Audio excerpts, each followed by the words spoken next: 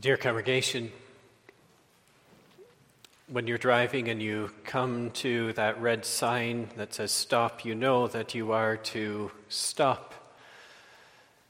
There's also other times when you're to pull over. It can also be when you hear those sirens going, then you pull over to let that ambulance or let that police car go by.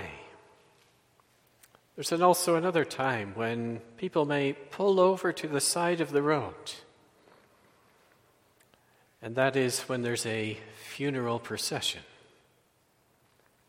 At least where I used to live in a more rural area, then it was very standard. Everyone would pull to the side and wait as that funeral procession came by, as a sign of respect, as a sign also of having that pause to remember.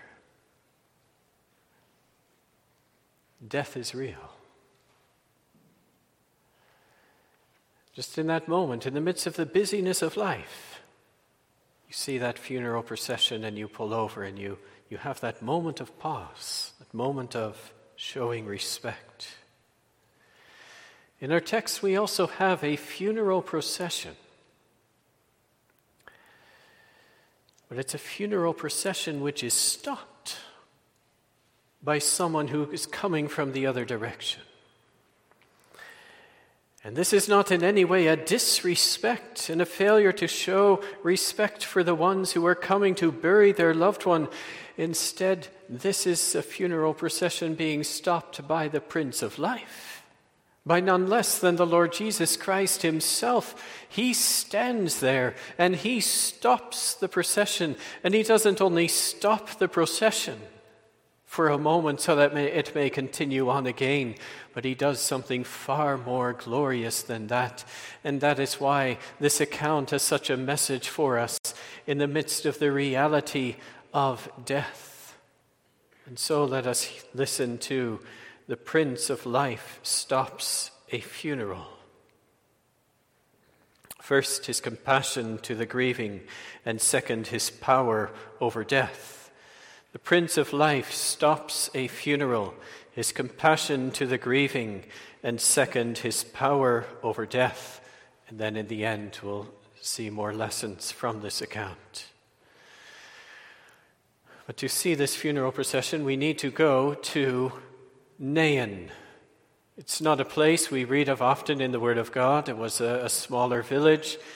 It appears that it was to the north, a town in Galilee on the slopes of a mountain which was called the Little Hermon. And the accounts tell us that it was a beautiful location where you could look out over the Jezreel Valley. And especially when everything was growing, it would be a beautiful sight, and you could look further to the mountains that were further off, and perhaps if it was a really clear day, you could even see Mount Hermon in the far distance. This was a beautiful place. But on this day, there's someone who had no eye for the beauty of this place. There's someone who did not just look around and admire the beauty and hear the birds singing. There is one who was going, and as she was going, she was accompanied by the wails of almost the whole village. Many people with her, wailing.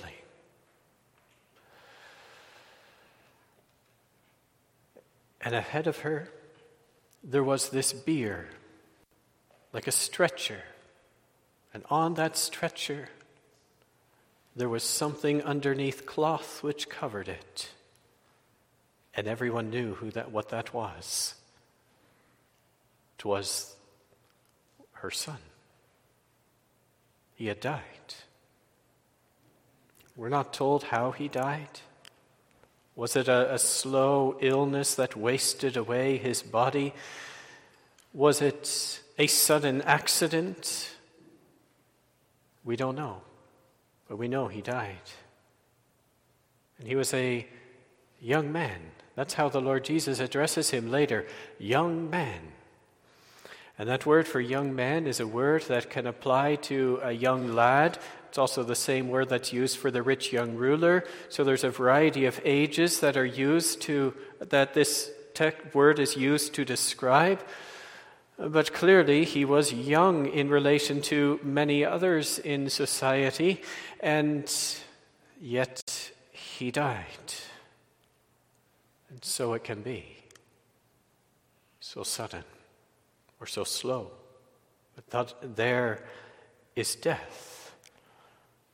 He was the only son, it says, of his mother.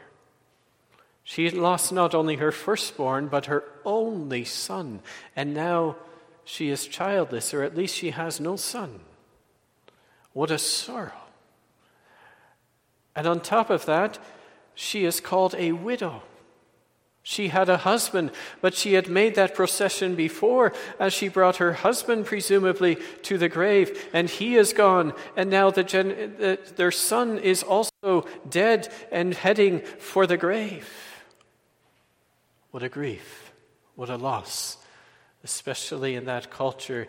To be a widow without a husband and without a son was to be so vulnerable and so open to being misused or being there in poverty. No strong man to stand up for her, to provide for her, to care for her. And so we see in this woman someone who goes through so much. Why did her husband have to die? Why did her son have to die? When you look around in that crowd and you see others who have their husband and have their children, and perhaps they're all walking together and they've never taken any of their very immediate loved ones to the grave. And why her? They were spared. Her loved ones not. Congregation, let's take just a moment to look at her.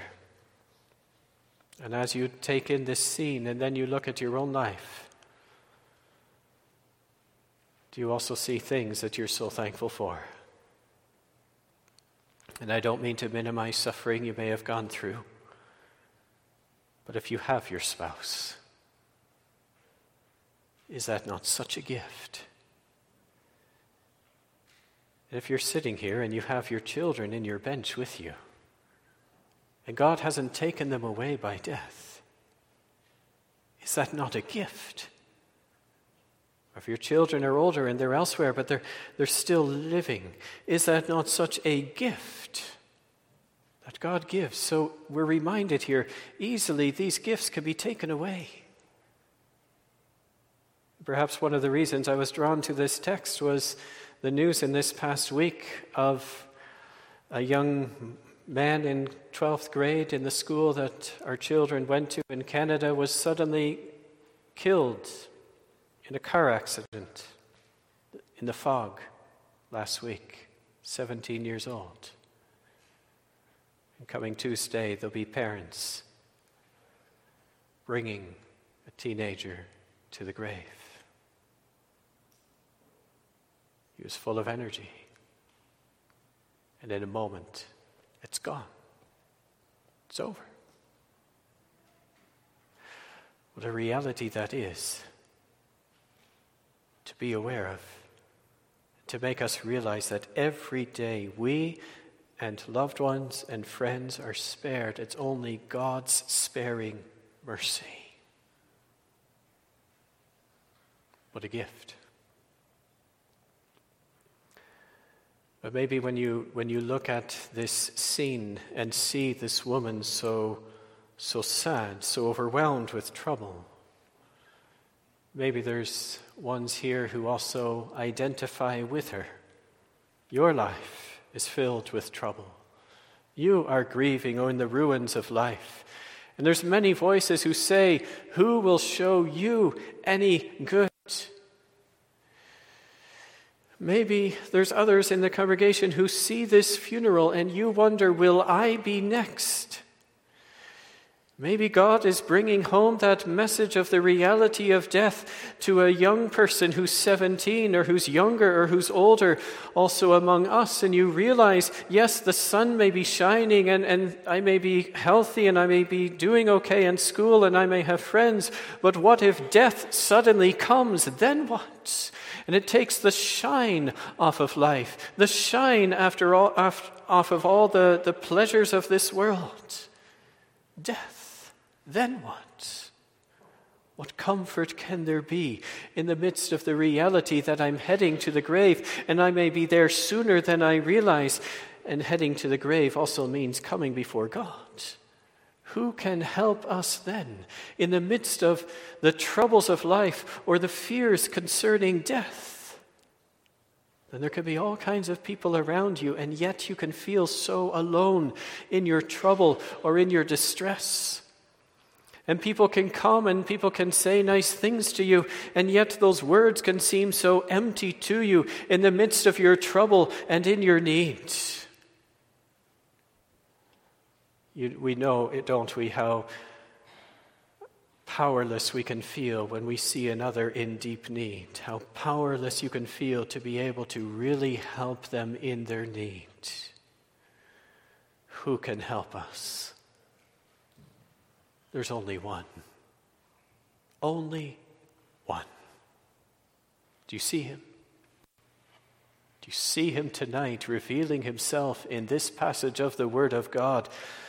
As this funeral procession leaves the village, he is there in that other crowd that's coming towards the village. Some may have seen that funeral procession coming and thought, oh, what a disturbance, what a nuisance that this is in our way. And others, or many of them, may have gone to the side to allow the funeral procession to pass by. But the Lord Jesus does not do so. He's the one who comes right to that funeral procession, and he comes right to where that woman is and right to where that dead boy is, and he doesn't move aside, but he comes there and he stops, and they stop, and they cannot go any further. He meets this funeral procession. Some may have thought in the funeral procession, if only he had come earlier. Now it's too late. If he had come yesterday, after all, they bury the same day someone dies there. If only he had come yesterday. Now it's too late. Poor timing.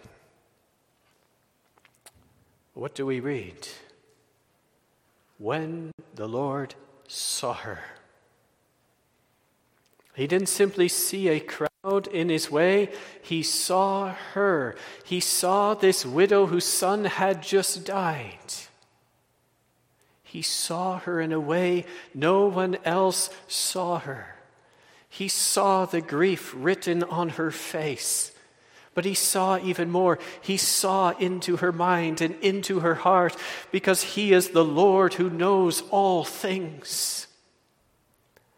He saw those painful questions within. He saw those fears within. He saw the agony that may have filled her at the moment. He saw right into her heart, the things that she may not have been able to put into words to those around her, or even put into words to him. He saw her, everything about her, and all that was happening to her.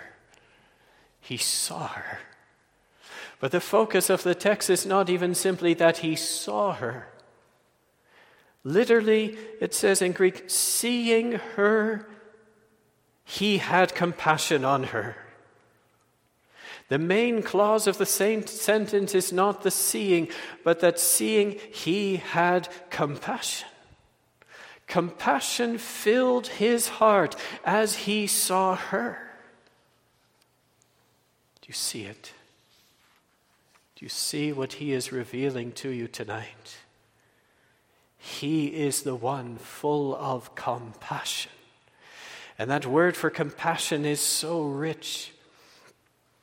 This compassion is a loving heart being moved with the plight and the suffering and the misery and the need of others. He shows that in his heart there is this tender concern, this loving care, this tender pity for ones in need. This word here that's used comes from the word that describes someone's bowels. Because when you feel something, you feel it very deep down inside you. This is what Christ has, this deep compassion within him when he sees others in their needs. Profoundest sympathy, moving his heart of hearts. This is who Jesus Christ is. Is this the Jesus that you know? The one who sees. And when he sees, he's moved with compassion. It's what it declares here in his word of truth. The devil can whisper, there's no compassion in this Christ. At least not for someone like you. And your own heart can say, there's no compassion for someone like me. And your own feelings can make you think, it's not so. But truer than all those things is the word of God, which reveals that Christ is one filled with compassion. Because he's God, and God is a God of compassion. The Psalms are full of testimonies that the Lord is gracious and full of compassion. Not just a little, not just intermittent now and then. It says he's full of compassion. This is who he is. Yes. And for what kind of people does he have compassion? Look at these people here. These are people in a procession that are about to bury someone. They are in that procession which is marked by the reality of death. And why is there death in this world? There is death in this world because there is sin in this world, because we have fallen from the God of life. This funeral, as every funeral, is a testimony of the reality that we are fallen sinners and have brought death upon ourselves by our sin. That is what these people are. These are not just innocent victims of great suffering.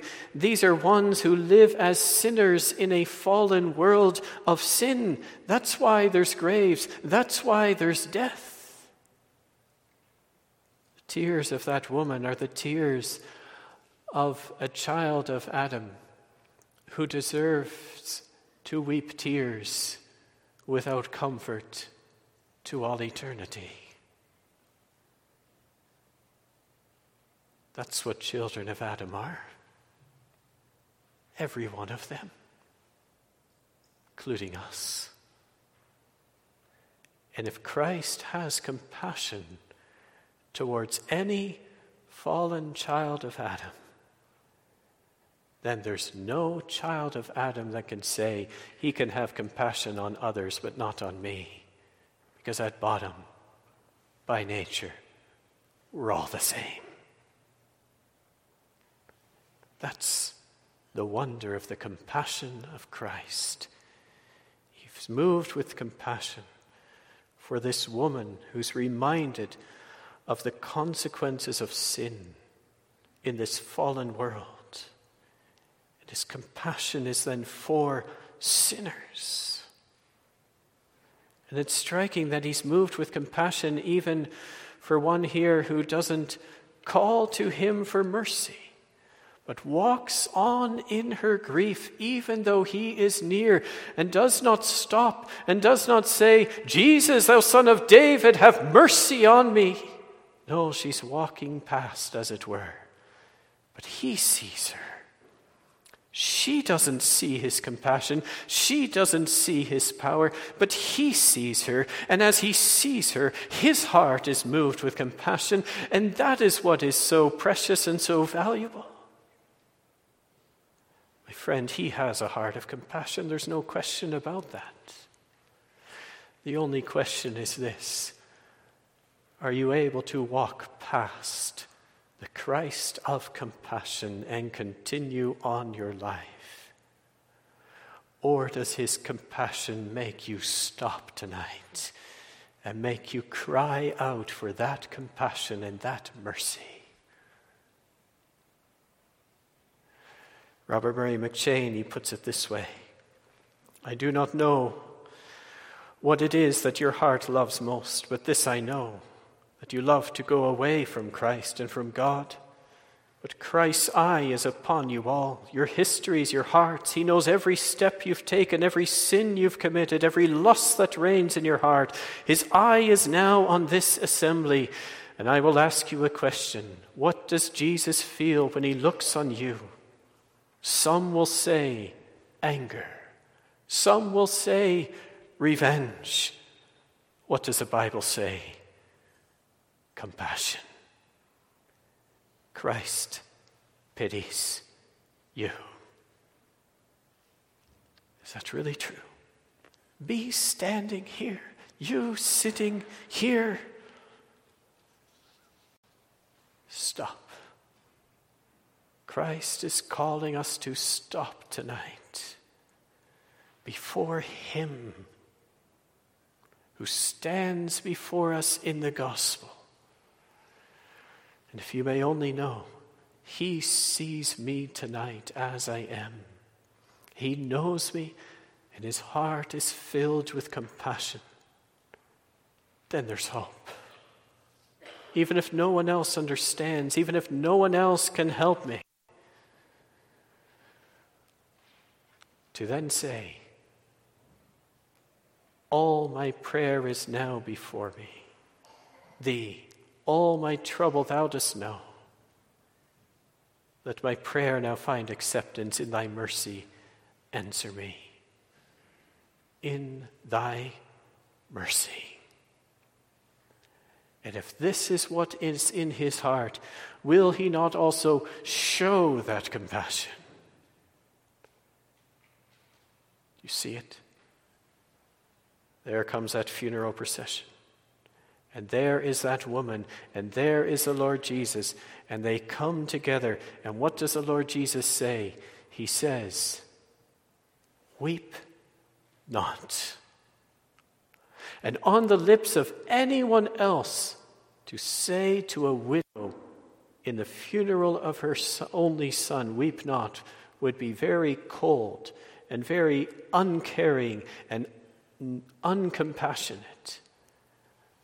But when Christ says it as the Prince of Life, weep not, he says it with a compassion which is able to truly comfort her and dry her tears and deliver her from her distress and trouble. Because only he has the power to take away the cause of her tears. Is this not what you need? What I need?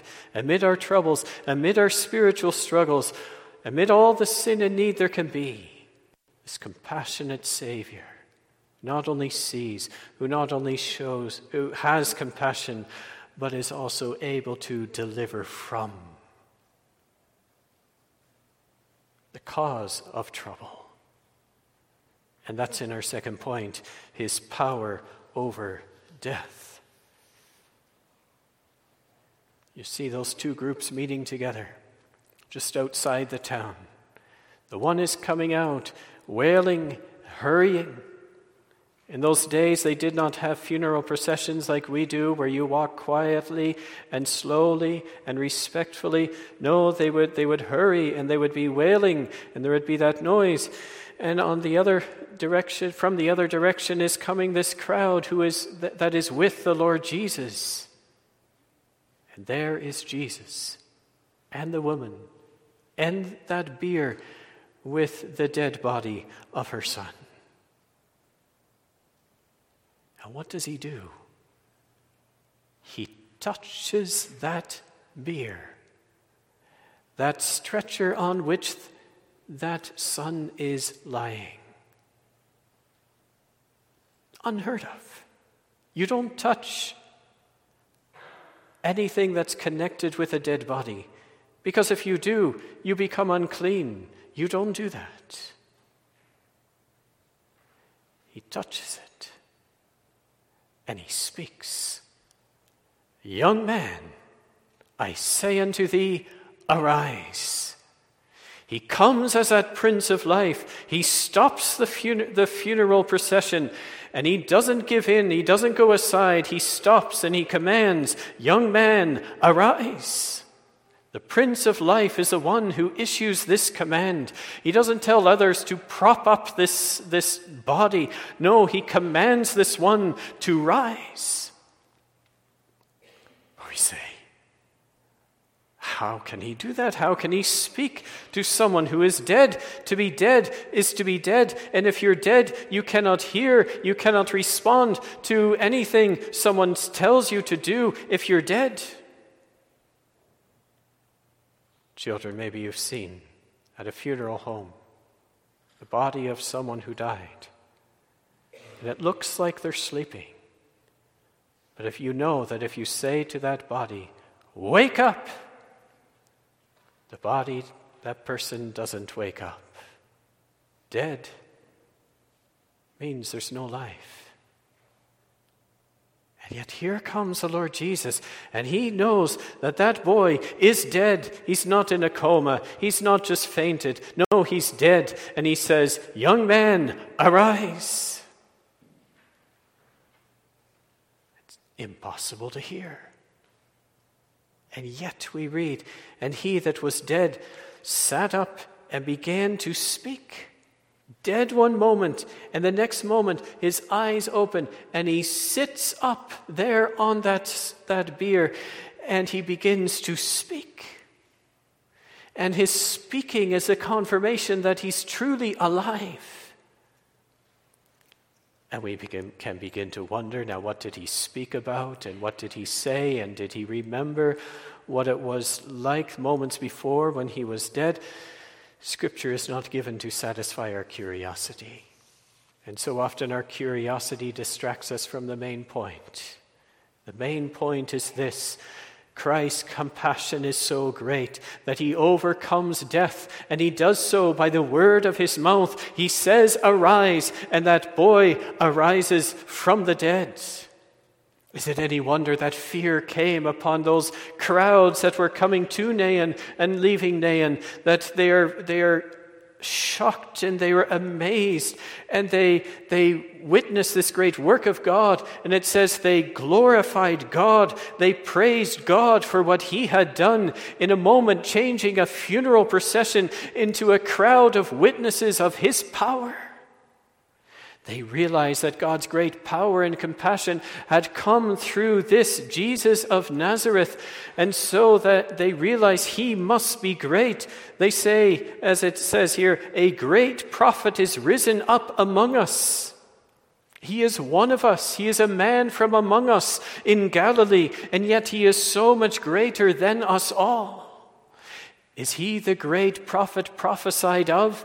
Is this the dawn of the day of the Lord that had been prophesied of? Is this the great Messiah? One thing they're sure of: God has visited his people.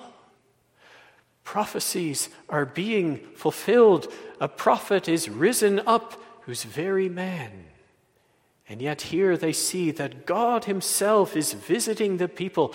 And these two responses together have a message which is so profound, perhaps more profound than most of them realized. But here was indeed God's visiting them. God come in the flesh. Here is the great prophet who was prophesied of to come not only as a prophet, but also as a priest and as a king, to be the Messiah and mediator. Here he was as the Prince of Life, the resurrection and the life. And what a message that is for us, congregation, as we gather this evening. We gather in a world full of death. And there's a sense in which we're all in one great funeral procession. Some are closer to the grave and others are further from the grave, but we're all heading for the grave if the Lord Jesus tarries and we aren't still alive when he returns. And as we are heading for the grave, there's many people who may say, just don't think about the grave and don't think about death. That'll take away your joy in life. Just ignore it. Pretend it's not there. Just look around and listen to the birds as they sing and look at the beauty and enjoy things of life. But the reality is we're heading there. All of us. And none can deliver us from this death. But the one who stopped this funeral procession, the Prince of Life, the one who says, I am the resurrection and the life. He that believes on me, though he were dead, yet shall he live. Isn't that amazing? He's the one who can raise the dead because he's the one who can remove the death sentence. God said to Adam, the day you eat, you shall die. That's why ever since mankind has been in that funeral procession to death. Death is the final word because the wages of sin is death. To be delivered from death, we must be delivered from the death sentence. And that means our guilt, which demands death, must be cleared away. And who but God, Christ, can clear away that death sentence? And that is what he has secured the right to do. Here, he stops a funeral. But in a short while, there will be another funeral. And it will not be a great multitude that surrounds those who carry that body. We read of 2 men who carry the body of none less than Jesus Christ. This young man can come off the bier, can I say, and the time will come when Christ will be carried to the grave. Why will he be carried to the grave? His body, him the Prince of Life, to go into the grave. It will be to confirm that he had truly died. Why did he truly die? It's because the wages of sin is death. But he had no sin. He did not deserve death. But you see him here in our passage. He touched that bier. And to touch what is connected with death is to become ceremonially unclean. That uncleanness then becomes your uncleanness. And is that not a powerful picture of what the Lord Jesus himself did? He did not only come into this world, but he identified with the unclean, and he took that uncleanness upon himself. And with that, he took that death sentence against sin upon himself, and he entered into death as that substitute in the place of those who deserve to die, who deserve the grave to be their destination, and beyond the grave, everlasting death, eternal death, to be their destination. He entered death as that great substitute in the midst of the history of this world of dying people heading for the grave. He went with them into the grave and rose from that grave and took that life to himself again in his own power And by the decree of the Father, who was pleased with his work in offering himself up as a sacrifice for sin unto death, he rose again, and he is now the Prince of Life, with authority to deliver from the grave and from death and from the sentence to death. His blood is a perfect payment for sin.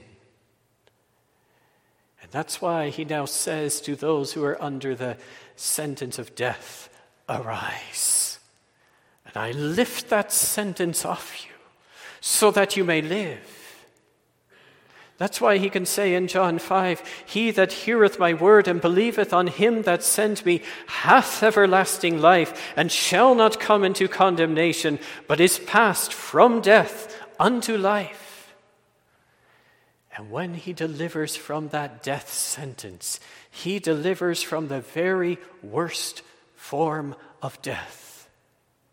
What is that? It's not the grave.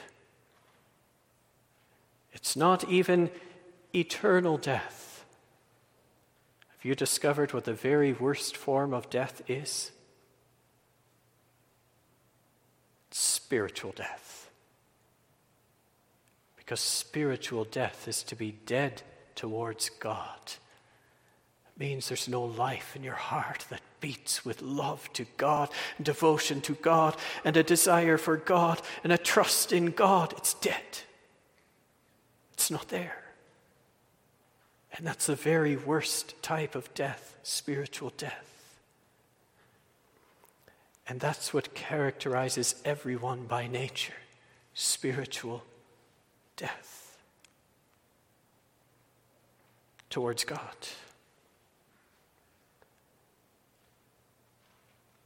And the worst part of it is, in that spiritual death,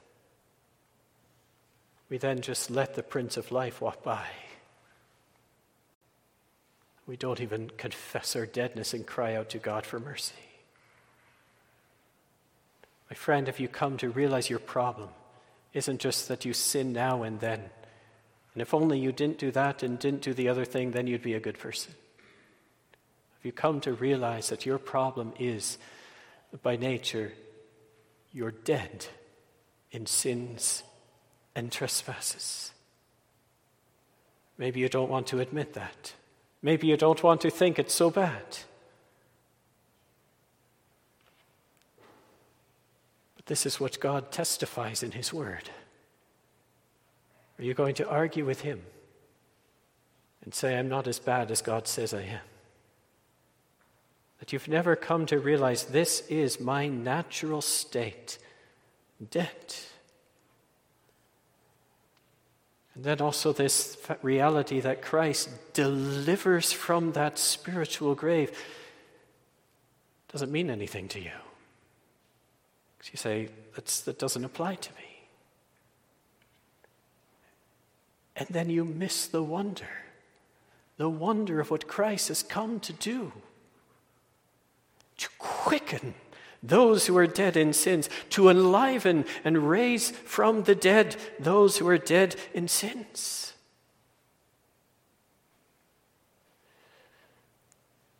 If that doesn't even bother you, that's only an evidence of spiritual death, that it doesn't bother you. You can just go on thinking you're not so bad.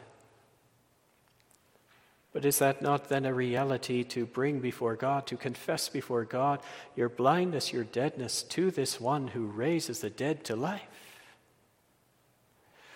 Or if there's someone here who questions, is it, do I really live? Or am I just going through some motions? But is my heart still dead towards God? Is that not something to bring before this Prince of Life tonight, who's moved with compassion, filled with compassion, even towards such? He is. That's why if there's someone who's become so discouraged, and you've tried to live to God's honor, and you realize you need to repent, and you realize you need to believe, and you realize you need to do all those things, and you say, God has every reason to call me to do so, but you find yourself so powerless. Do you see him stand tonight as a Prince of Life who comes through the gospel and who comes and visits us here tonight through his word as the one who gives life to those who are dead? He's the one who speaks, "Young man, I say to you, arise." And his word has life-giving power. Why did he speak? He could have just made that young man arise without him saying a single thing. But he spoke to show that he raises to life through the power of his word. And that's to bring us to his word and bring us under the call of his word with expectation in this Christ, whose words are spirit and whose words are life. He said it already. In John 5, verse 25, "Verily, verily, I say unto you, the hour is coming, and now is, when the dead shall hear the voice of the Son of God, and they that hear shall live." And what he's speaking of there is not of what will happen in that final day, but what happens even now as the living Son of God speaks through his word, through the preaching of the gospel. He raises sinners to life. That's how powerful and how compassionate it is. Why does that call sound here week after week to hear the voice of Christ? It's not because of confidence in your ears, but because of confidence in the Christ who uses that word to effect what he commands. He says, "Arise." And it's by that very call, "Arise," that he enables to arise. And he says, "Come," and by that very power of his call, "Come," he enables to come. And he says, "Believe," and by the very power of his call, he enables to believe. He says, "Turn," and by the very power of that call, he enables to turn, because his voice is the voice of the living Son of God, who's moved, who's full of compassion. That's why he calls tonight, "Awake thou that sleepest, and arise from the dead, and Christ shall give thee light." Life. All. What a Savior. Surely God has visited, not just 2,000 years ago in Christ, but he visits as his word is proclaimed. He comes, he visits. As we go through life heading for the grave, Christ comes and stands here in the preaching.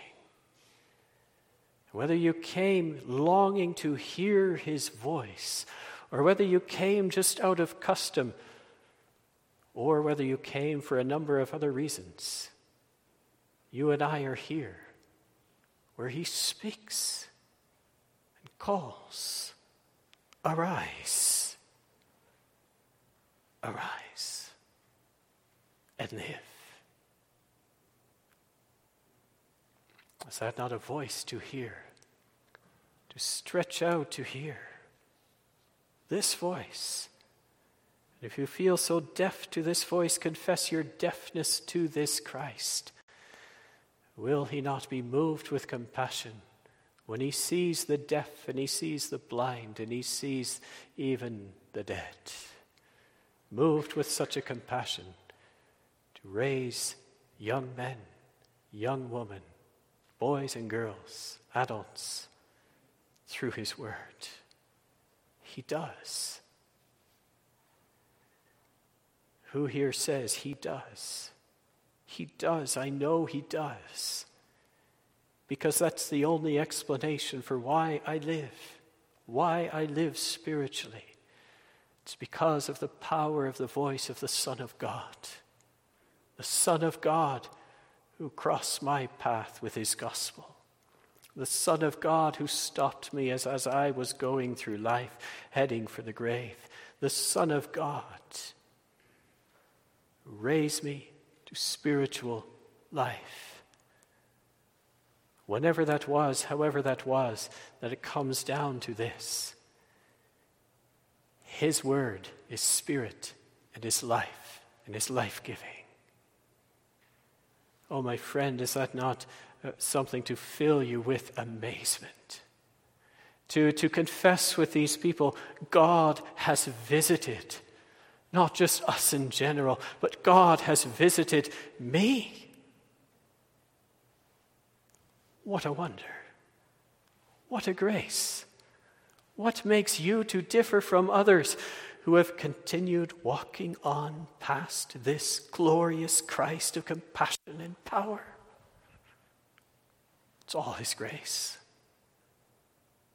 Is that not reason to fill you with amazement and gratitude to God tonight? And he sought you out. He raised you. My friend, don't you need that Savior your life long? He said, the flesh profits nothing. The words that I speak unto you, they are spirit and they are life. Do you not need this living Savior your life long? And he gives that life-giving grace through his word, through his voice. And will you not be daily at his gates, hearing what he has to say, which not only teaches you, but also gives life? His voice. Can you not be so thankful that he sees you, sees everything about you, and that his heart is as full of compassion as the moment you first discovered that he is the Christ of compassion?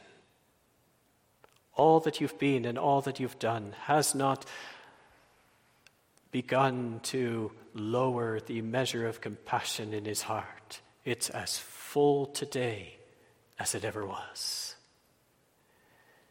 And if it's as full today, then it's still full for you and all that you're going through, whatever it be. But it's enough not only for you, but also for others, isn't it? And does that not then come with that call? That call to seek to bring others on his path as well. As he goes through this world with his gospel, is it not a call to bring others before him? That their paths would cross and he would give life to them as well. When you see others around you who so need this Prince of Life, will you not bring them to that gospel, to this Christ? Yes, in prayer first of all, but also bring them under the word of God. That's why if there are ones of your loved ones who are still without this Christ, you may be so encouraged when you see them there where Christ is coming with his word, and you do so with a prayer in your heart, don't you? And parents may do so for their children and others for others. Here is where he's pleased to work. Sometimes there can be others as well who no longer want to hear the gospel or have never really heard the gospel. And we can tend to think, well, they're just heading on and they're heading to the grave and they'll never change and they'll never change of themselves. But do you not see tonight who this Christ is? As a Prince of Life, so full of power, so full of compassion, he is the one who sends his gospel into this world and reaches the most unlikely in our minds, and he reaches them and he raises them to life and he gives them eternal life. Oh, let that also be an encouragement for you also to bring to others this gospel, this call of the living Christ, that Christ would use you to bring that call to them, and that through you, Christ himself would reach them and say, arise, and pull them out of that death and bring them to life, to know him, the Prince of Life. He uses the weakest of means so that the excellency of the power would be of him and not of us. Let it then encourage you to continue to bring that word knowing it's the means Christ uses to bring to life many as we go on that journey to the grave. And maybe you say, but then the grave still is a final word. Even if he brings us to spiritual life, we still have to enter into the grave. Yes, that's right.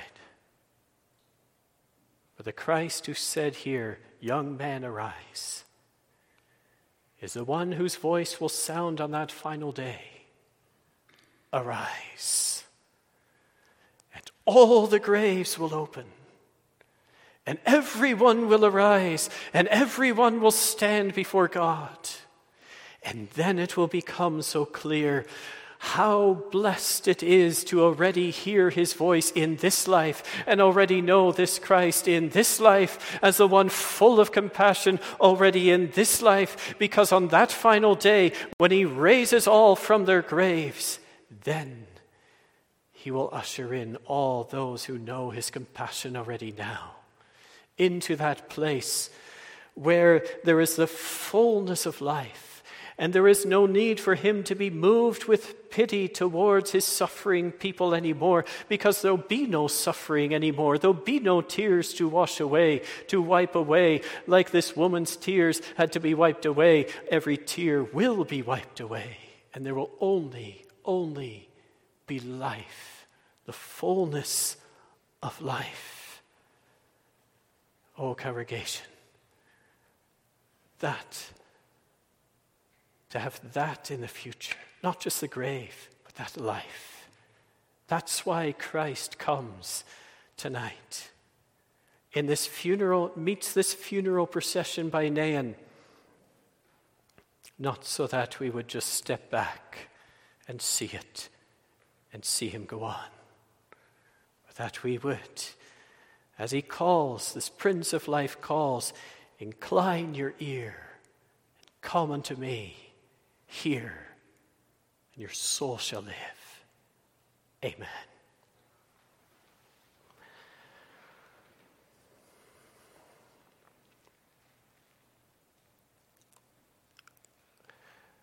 O Lord God, we pray to thee this evening, and we give thee thanks for thy word, and that in it thou dost come, O glorious living Christ, to visit us. That thy eye is upon us, and thou dost see everything about us, all our sin and all our need. And that thy heart is full of compassion, and that thy arm is full of power. O Lord, we pray to do what thou hast said, to be the Christ thou art.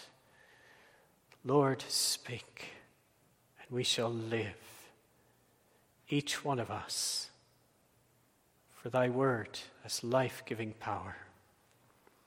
Lord, raise from that spiritual grave and raise evermore to newness of life. And also use us, Lord, to bring others to where thou art with thy gospel, and that they may hear, and hearing may live. And that so we may live with that even while we may be heading to the grave, yet see beyond the grave to him who is the resurrection and the life. Glory be to thy name, that thou hast sent thy Son to enter death to give life, and raised him to thy right hand to be the one who gives life even today. Lord, we pray to receive our thanks for all that thou hast given, all the grace, and we look to thee for all the grace that we need. We pray to bless us in the week that has begun with thy day. Keep us in thy care, keep us from sin. Keep also from an unprepared death. And that if we are to meet thee this week, it would be found in Christ, who is the life. Lord, we pray to receive our thanks and hear our prayer. In Jesus' name, Amen.